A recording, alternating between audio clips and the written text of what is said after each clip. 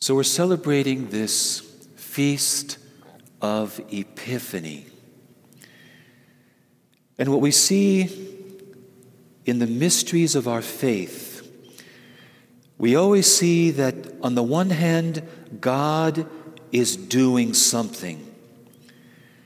And then on the other hand, we have all the different reactions, the responses of the people at these moments of revelation. And we note that it seems to be always a small number that are receptive to what God is doing. A small number of people that respond with faith. And the reason why we are given the examples and these beautiful stories in the Scriptures, the shepherds, the angels, and now today the Magi, God is revealing His heart. And as we listen to these stories, we know that it's God's desire that we would be among the people who are receptive, the people who respond to these epiphanies, these manifestations of God's revelation, that we too would respond with faith. This is the significance of the gifts that the Magi bring. The importance is not so much the gifts, but what the gifts reveal about what these Magi believe about this child, that He is truly God, come in the flesh, that He is the King of heaven and earth, the new King, the one universal King. And this is why they fall down not just on their knees. It says they fall down prostrate on the ground. Have you ever felt like that in a moment of encounter with God? Have you felt like getting on your face and not wanting to get up? This is the faith that God wants to see in us. And we will know how we would have responded had we lived in that time, how we respond to Christ now. For example, when Christ is manifested in the Eucharist, when only 30% of Catholics believe that the Eucharist is truly and really Jesus Christ. We know how we would respond by how we respond now when Jesus comes to us in the Eucharist.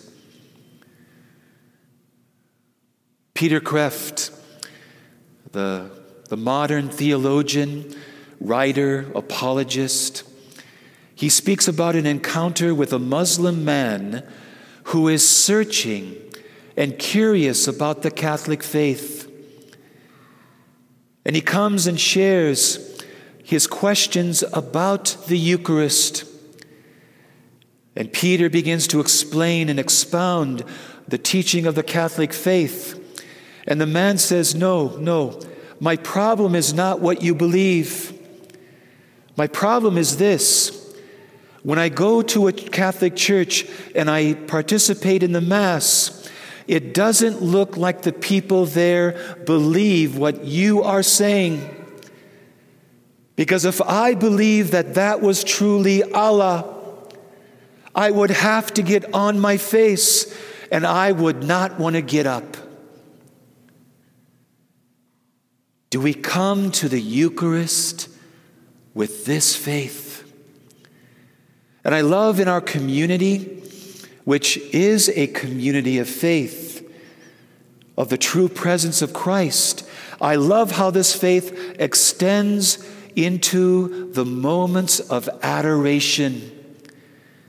So many of you spend time in our adoration chapel. Why do you do this? Because you believe. And I love hearing the stories of how parishioners and even people outside of this parish will spend an hour in that chapel, sometimes coming with a very heavy heart. But because of that encounter with Jesus in adoration, they leave changed. Some come confused and doubtful, and they leave with greater assurance and encouragement. Some come with a troubled heart, and they leave with a peaceful heart. This is what we see in the Scriptures, is that when people respond to God's revelation, their lives are changed. They're no longer the same. We know how we would respond to this epiphany of Christ by how we respond when Christ comes to us in the poor, in the needy around us. I was hungry and you gave me food. I was naked and you clothed me. I was sick and you visited me. Whatever you did to the least of these, you did it to me, Jesus said. And the amazing reality of Christ in you, Christ in me, we never have to go far. Will I live this day in awareness of Christ dwelling within me? Will I turn to the Lord throughout this day and say, Lord, I love you. Lord, you are my hope. Help me not become discouraged. Jesus, I need you right now in this moment of weakness. Jesus, please help me. How do we respond to Jesus dwelling within us? Let us be people of the Epiphany. Let us imitate the shepherds, where we cannot stop talking about the child in that manger. Let us be like the angels in adoring worship of the mystery of Christ in our life. Let us be like the Magi, opening ourselves and giving all over to this infant King. Let us be like Mary, always pondering the presence of Christ working in our life.